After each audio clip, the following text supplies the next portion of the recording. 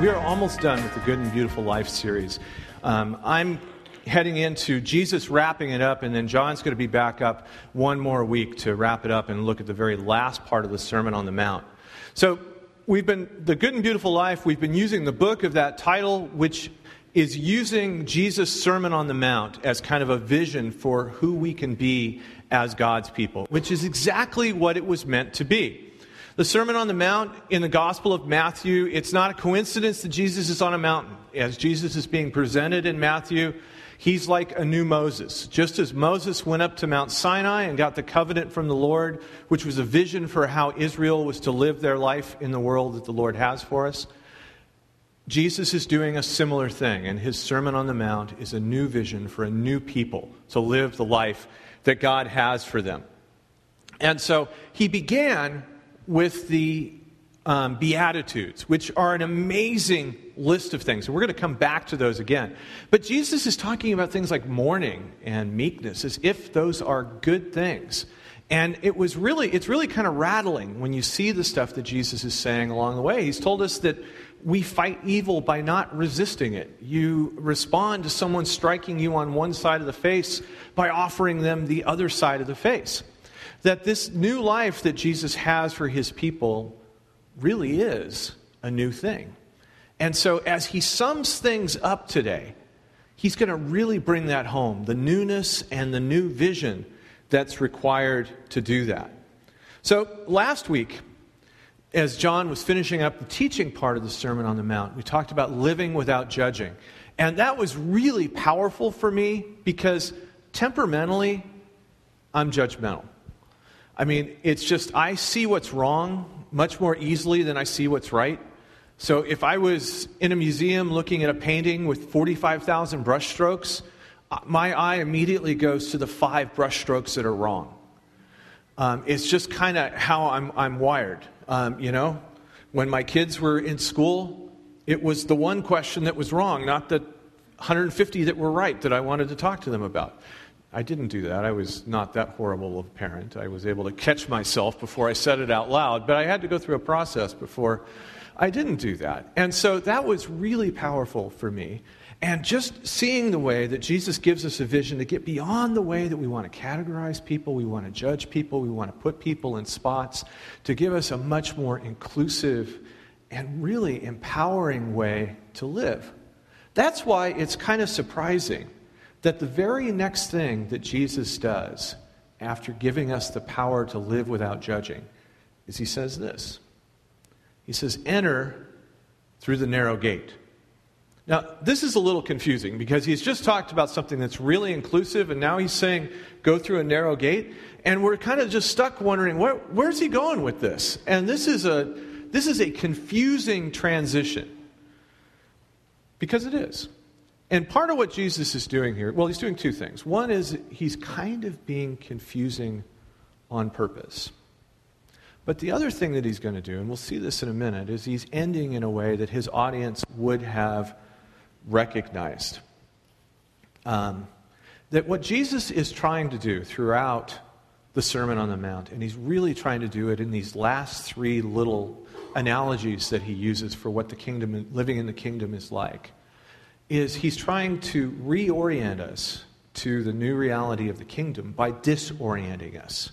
That the way he wants to enable us to live as if God is really here, because that's what the kingdom of God is about, living in the power of the present reality of God being with us right now, living in that reality.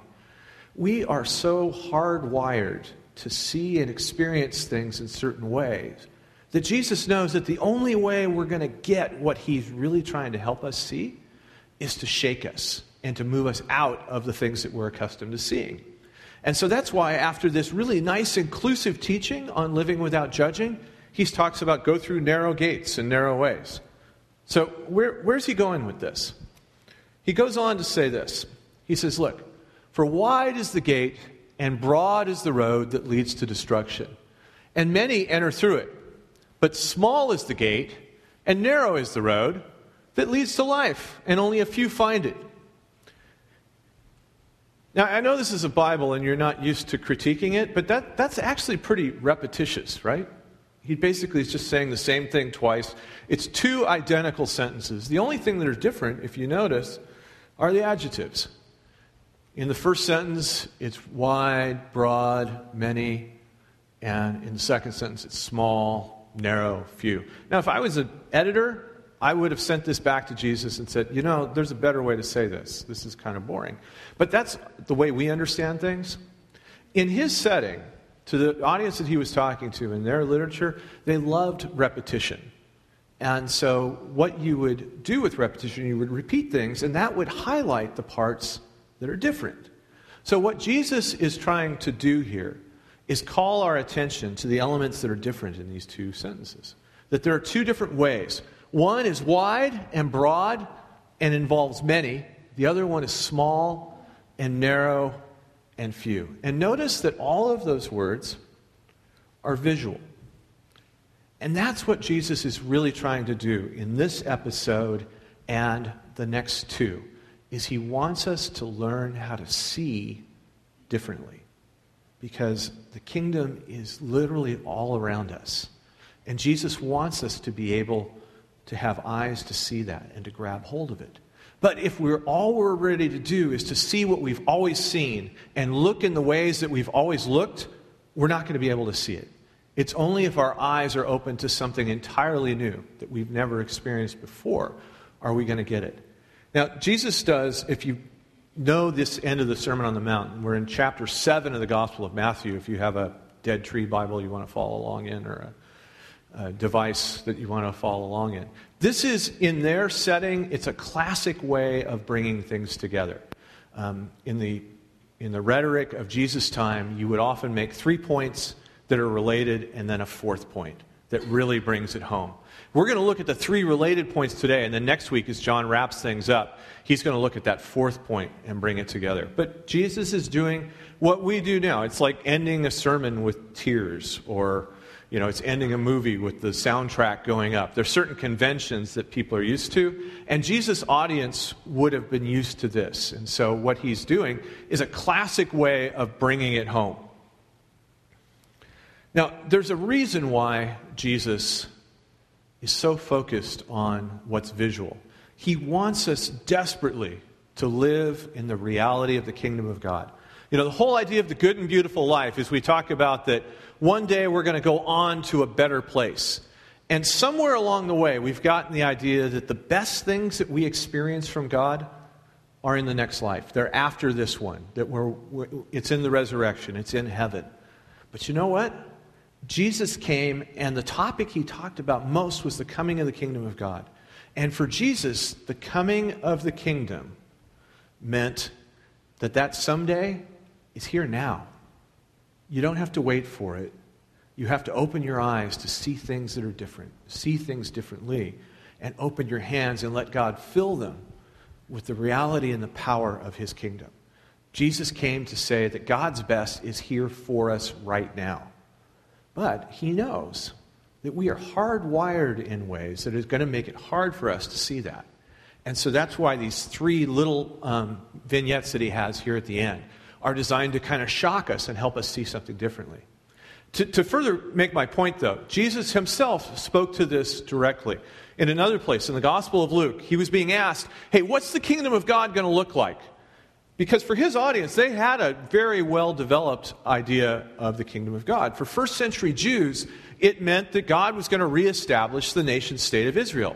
They were living under Roman occupation, and the kingdom of God meant that God was going to send the Messiah, throw the Romans in the sea, and reestablish Israel.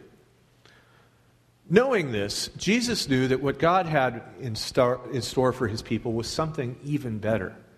That didn't involve throwing the Romans in the sea. It meant living beyond the Romans. It didn't mean having God just work through a Messiah, but it meant having God work through the hearts of everybody as he pours his Spirit out on all flesh. But they weren't ready to see that yet. And so that's why Jesus is shocking him. So he's answering this question one time, well, what's the kingdom going to be like? And he says, you know what? The coming of the kingdom is not something that can be observed. He's basically saying, in the way that you're used to. If you want to know where the kingdom is, you're going to have to set aside your expectations because those are going to color what you're able to see. He says, and people aren't going to be able to say, well, here it is, or there it is. And the reason is the kingdom of God is in your midst. They thought the kingdom of God was going to be one country in one place with a specific set of rules. And God's vision for his people and his vision for us was far greater than that and went far beyond that. So that's, again, why Jesus is trying to literally shock us into some new ways of thinking. So back to Matthew 7. So Jesus says, look, choose the narrow gate. And he says, here's why you don't want to choose the wide one and you want to choose the narrow one. He says, because the wide is the gate and broad is the road that leads to destruction. And many enter through it. But small is the gate and narrow is the road that leads to life. And only a few find it. So what Jesus is talking about here, essentially, is the power of numbers. It is hardwired into us to go with the crowd. If you want to know what's good, if you want to go to a restaurant that's good, what's the one that has people standing outside of it all day long? You know, if you want to know which movies are good, lots of people go to them. It's hardwired into us to make determinations about what's good and what's bad by what other people are doing. Now, for a few of us, if you're like me, once everybody likes something, I can't like it anymore, and then I have to do the other thing. If I was younger and still skinny, I would probably be one of those hipsters that would listen to a band, and then once everybody else liked them, I couldn't like them anymore. I still do that, and I'm not young or skinny. But notice what I'm doing. I'm still taking cues from everybody else on what I'm doing. My brother has 2 stepsons, and they literally don't know what they like until they know what's popular. And my brother and I go see art house movies together, and they look at us and they're astonished. Like, why would you go see that movie? It's not showing in 47 theaters. It's only showing in 2 theaters, one in Pasadena and one in West LA. Why would you go to that? Everybody's not going to it. And I'm thinking, well, that's kind of the point. I don't want to go to the movie that everybody's going to. But the reality is what I'm doing and what my brother's stepsons are doing is essentially the same thing. We take our cues, and this is just hardwired into us. I have a couple of cats at home. If you dangle string by them, they do this. It's hardwired into cats to do what cats do. It's hardwired into us as human beings to take our cues for what's right and what's good and what's valuable by what everybody else is doing. So either you follow the crowd or you do that sort of semi-hipster thing where you don't follow the crowd, whatever it is. But you're still taking your cues from everybody else. The narrow way that Jesus is talking about, Jesus is not advocating hipsterism. He's not saying, go to the small movie, listen to the obscure band, make sure you only have B-sides of French hip-hop on your iPod. He's not saying stuff like that. What Jesus is saying is that the narrow way is him. He's saying a really profound thing, and he's really trying to shake us up here. He's trying to say, guys, shake yourself. I'm the way, as he says in another place. I am the truth, I am the life. I am the door, he even says in the Gospel of John. And you need to find your sense of what's right, of what's good, in me. He's the narrow door. He's the narrow way. And so the first thing that he's telling us is just check yourself on this, that there is a new way of seeing. Instead of looking at what everybody else is doing and either following the crowd or going against the crowd, learn to put your eyes on Jesus. Learn to put your eyes on where he was and what he did and what he said. And this sounds kind of obvious, right? I'm a Christian, I should pay attention to Jesus. It's kind of obvious until you really try doing it. Until you really try measuring yourself against how influenced we are by what everyone else is doing. By the crowd or not the crowd. And Jesus is saying that he himself is the narrow way. He himself is the door. So the first thing he's asking us to do as we look is to keep our eyes on him and not on everybody else. So that's analogy number one. Secondly, Jesus continues with the happy talk and says, hey, watch out for false prophets. It's kind of harsh, but he actually gets harsher in the next one, so hang on. He says, watch out for false prophets. They come to you in sheep's clothing, but inwardly they are ferocious wolves. Okay, that kind of makes sense. And notice his language is pretty strong here. So how do you know the difference? He says, by their fruit, you will recognize them. How do you tell a true speaker from a false one? A real prophet from a bad one? A guy who's a nice person and a guy who's dressed up as a nice person but really is a wolf inside? You recognize them by their fruit. And then he gives some analogies here. He says, look, do people pick grapes from thorn bushes or figs from thistles? So Jesus is making a nice rhetorical trick here. He's appealing to the audience. The audience is going, no, I know that. So Jesus is getting them on his side, sort of. Instead of me talking to you, it's like us. Yeah, together, both of us, we both know that figs don't come from thistles, right? Right. Yeah. So Jesus is getting the audience in. And then he continues to make the point. He says, likewise, every good tree bears good fruit, but bad trees bear bad fruit. A good tree cannot bear bad fruit, and bad trees cannot bear good fruit. Again, as Jesus' editor, I want to tell him, kind of made the point. Let's move on to it. But that's exactly Jesus' point. Well, wait a minute. This is kind of obvious. So what's in this for me? And then Jesus brings it home and gives something surprising. He says, look, there's a lot at stake here. There's a lot at stake. Because every tree that does not bear good fruit is cut down and thrown into the fire. Now, at some point, I think Jesus is trying to appeal to our worst natures. Yeah, we like to see them being taken down. Desi and I were talking about this before. We were talking about shirtless and toothless people, so we were talking about the show Cops. And I don't know, I can't watch shows like that. I can't watch the early weeks of American Idol when the delusional people are having their delusions punctured. I don't mind watching powerful people being taken down, but people that are not powerful, it's hard. It feels like, I feel like if you're going to punch, it should punch up, never down. But what Jesus is doing here is he's engaging that part of ourself. Yeah, go get him. I say, well, wait a minute. And then he brings us back to the other point. Thus, by their fruit, you will recognize them. So notice what Jesus has done. He spent a lot of time telling us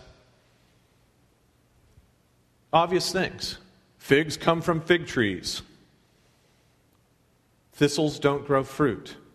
And if you've ever lived near an orchard, you know what happens to trees that don't bear fruit. They get torn out and they get burned down, and you use fruit wood for barbecue and things like that. There's lots of good things that happen from that. So none of this is new. So what Jesus is saying here is he's really putting the emphasis on this last sentence. Again, by your fruit, you'll recognize them. But did you notice what Jesus left out? How do I know what the fruit is? How do I know what the good fruit is? So here's the problem, what Jesus is saying with wolves in sheep's clothing. Another thing that we are hardwired into us is the idea that we look on the surface of things. We are bombarded with so many different things throughout the day that we need to make really quick judgments about stuff. And so we tend to use stereotypes. We tend to use certain patterns to make sure what's going on. If you're a good reader, you actually don't even read all the words in a sentence. You only see what you think is going to be there.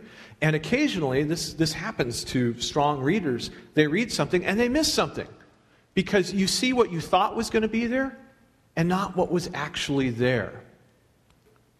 But Jesus is telling us that our expectations shape our vision. We expect to see certain things.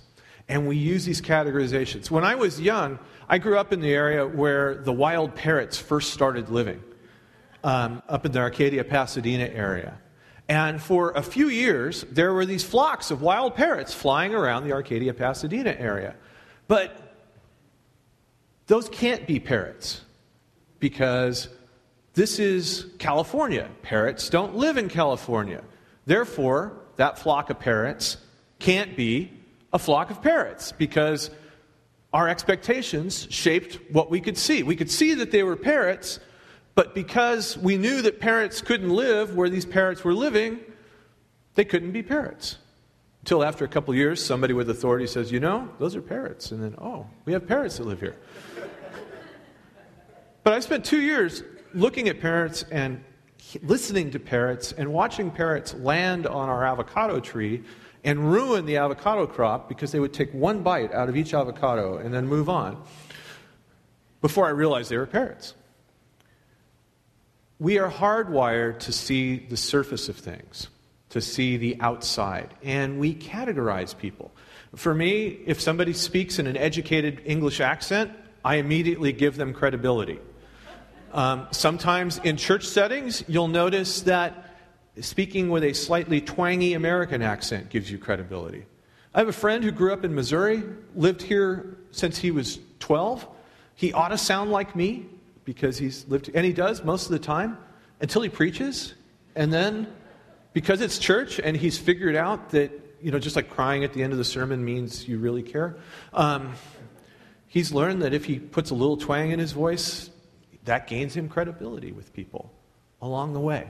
We all have these things that go along. Each of us, our expectations shape how we see. And what Jesus is warning us against is to shake up those frameworks that we have. That those frameworks don't empower us. They make us feel like we're going faster. They make us feel like we know what's going on. But what Jesus wants to do is to deliver us from that and help us see an entirely new way of life that's predicated not on us balancing things out and who's up and who's down among us, but in fact that God has invited all of us to be part of His kingdom. He wants to deliver us from those kinds of petty classifications that we always do with each other. I just had this experience the other day. Wendy and I live in Glendora, which is an upper middle class community where these kinds of things are really essential. It's really important to know where people live so you can know how to talk to them. So we were at a family event the other day, and there was a guy we hadn't met before. He was a friend of our sister's, my sister's, and he found out we were from Glendora. And I saw him with one ear. I'm actually trying to talk to somebody. You know how when you're talking to somebody, but you're actually more interested in this conversation? So I was doing that. And so he's quizzing my wife. There's this thing that Glendora people do where they quiz each other to find out where it fits. And he's like, and so what he asks is, so where did your son go to middle school? Now, my sister's standing there right nearby, and my son was fortunate to go to a really nice college later on, and my sister's listening to this, and she had told this guy my kid's story all along, and she interrupts and says, Why are you asking where he went to middle school? He went to Yale. Why does that matter? Well, in Glendora, more than going to Yale, what matters is did you go to Sandburg or did you go to Goddard? My kids went to Sandburg. Less valuable. His kids, of course, went to Goddard. And he wanted to know, well, where do you live? And Wendy says, we live by the post office. Now, that is zero territory in Glendora.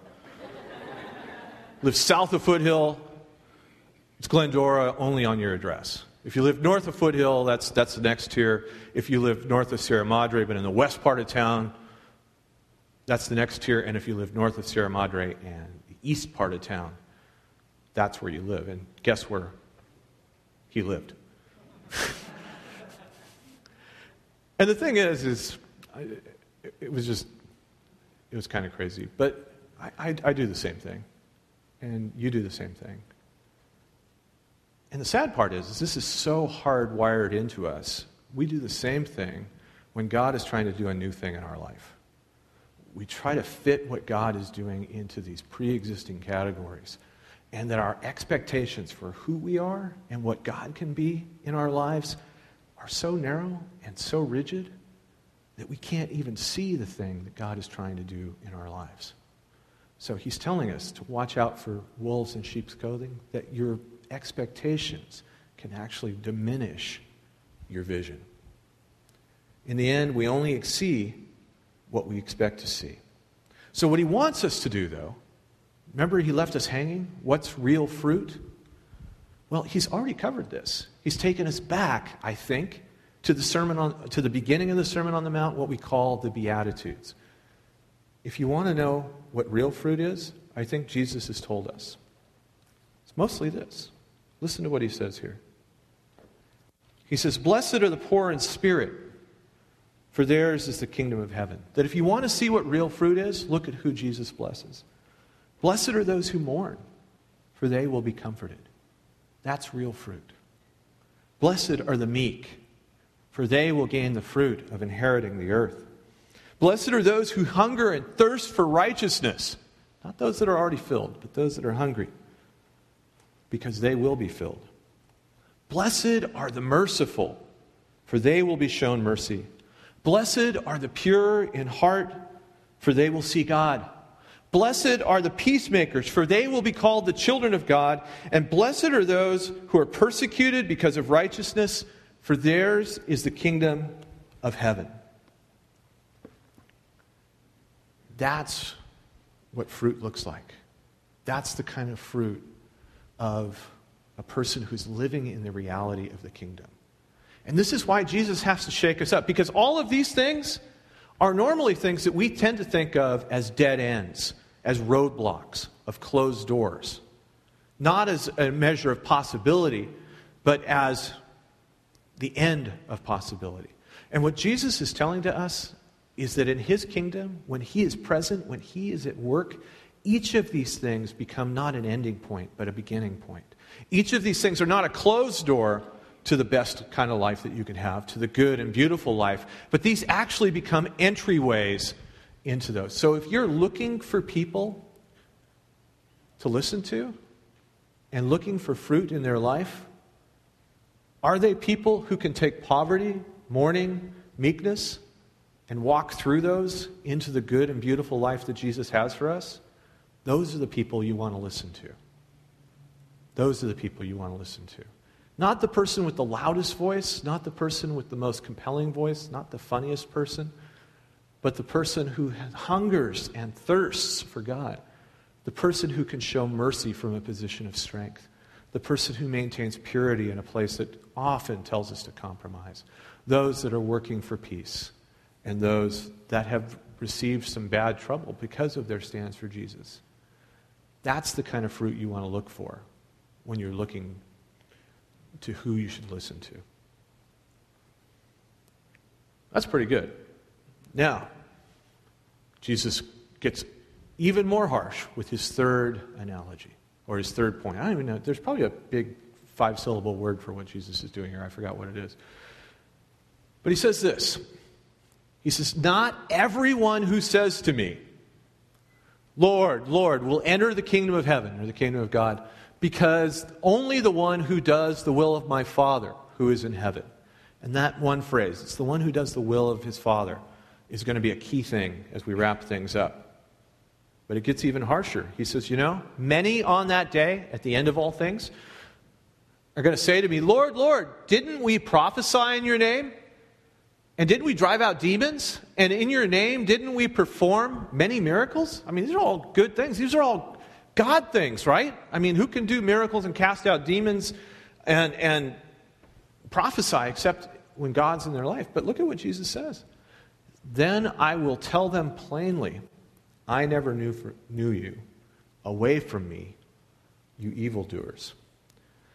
Now, this is kind of harsh. I mean, this is not, you read the gospel for good news.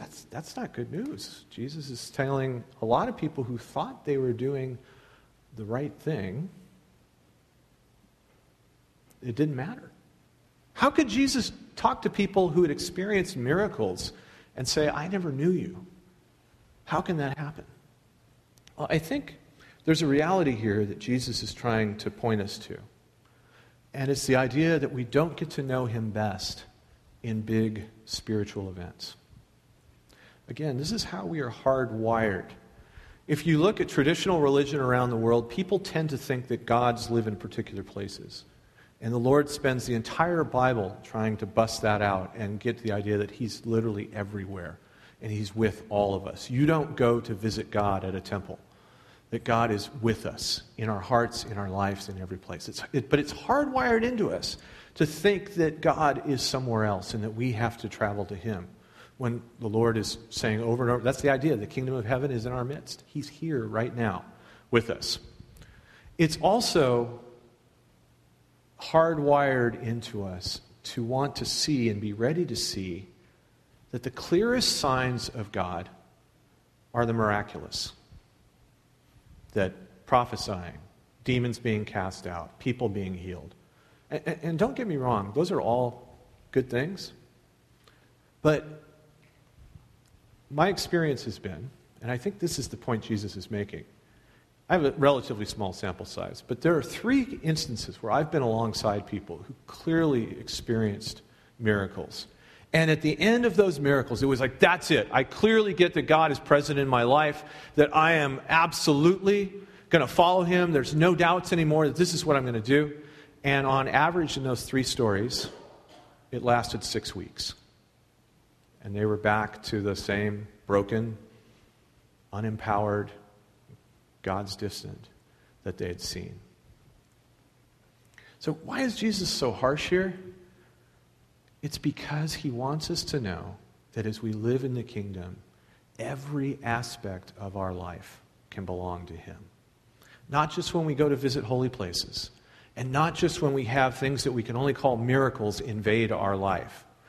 What Jesus wants us to be able to see here is that we are hardwired. Where's God? Where have I seen a miracle? Where have I seen somebody healed? Where did I see somebody speak in a special voice that sounded like only from God? Where did I see somebody cast out a demon? And all of those things are great when they happen. But if that's all we're ready to see, we are going to miss the vast, vast, vast number and times and ways that God wants to be at work in our life.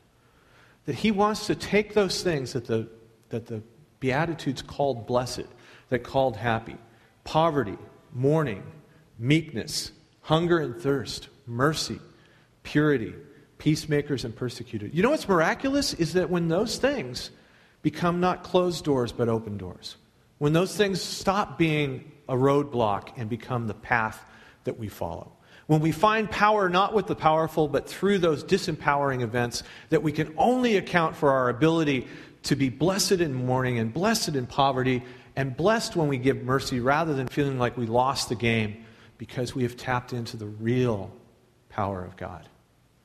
But if we're not concentrated and ready to see it, we're going to miss it. We're going to miss it. And it's all around us. It's all right there if we're just ready to take hold of it. You don't have to go anywhere to enter the kingdom of God. It's right here. You don't have to do anything to enter the kingdom of God other than just open your hands and let God take hold of you. The kingdom of God is not a place that you travel to. It's a state of being that God wants to give to all of us right now. The best way I can help us finish up to see this is to tell a story that happened in the 16th century when Portugal was first colonizing the New World. You guys know the reason Brazilians speak Portuguese is it was colonized by Portugal. And they had just begun to take, the Portuguese had just begun to take possession of Portugal. And in the late 1500s, they sent a convoy of 12 ships that were called caravels. Now, I don't know what caravel means other than that's a caravel. At least Google told me it was. I typed in Portuguese caravel, and this is what came up. So as long as Google's not lying to me. And it was the top listing, so I'm sure it's true. But there was a group of 12 of these that set out from Portugal to Brazil. And again, none of the people on these ships had ever been to the New World. All it was a set of stories. All it was a set of worlds. It was entirely out of their reference. And all these people had was an old world frame of reference. And they'd heard fantastic stories, but they had no idea. They had a particularly rough voyage along the way. And so when one ship arrived off the coast of Brazil, the other 11 had gone down along the way. And these guys were traumatized. They were out of food, they were out of water, and literally just out of energy. And the ship was drifting off the coast of Brazil. And the sailors were so tired and so hungry and so out of water, they couldn't do anything else. Fortunately for them, the people on the shore, in the little settlement there, saw them and came out on small boats. And they said, we're dying here. We need water. And the guys on the little boat said, just let down your buckets. And they're like, no, we must be hallucinating. We can't do this. Because when people are thirsty, they're tempted to do that. They're tempted to drink seawater because they know that it's water, but they know they'll die if they drink seawater. And so we can't do this. And they wondered if they were hallucinating. And again, the man in the little boat says, no, put down your buckets. And they're like, no, it's seawater. It will kill us if we do it. And they said, no, put down your buckets. And having no other choice, they did. And the water came up fresh and pure. What they didn't know, because they'd never been there before and they'd never seen it before, is they were actually in the mouth of the Amazon River, which was so big and so wide, they couldn't imagine that they were in a river. They thought they were still at sea. Friends, the kingdom of God is like that. We are right in the midst of it. And so what God is asking us to do today, if Audrey will come back forward, she'll finish up for us today. But what God is inviting us to do today is to put down our buckets, to stop seeing things in the way that we're used to seeing, to stop counting by what people do the most, of disciplining ourselves to not just look at the surface of things, of allowing ourselves to see God in the small things and not just in the big spectacular things, but to put down our buckets, because the kingdom of heaven, it's all around us. It's here right now. We are in its midst.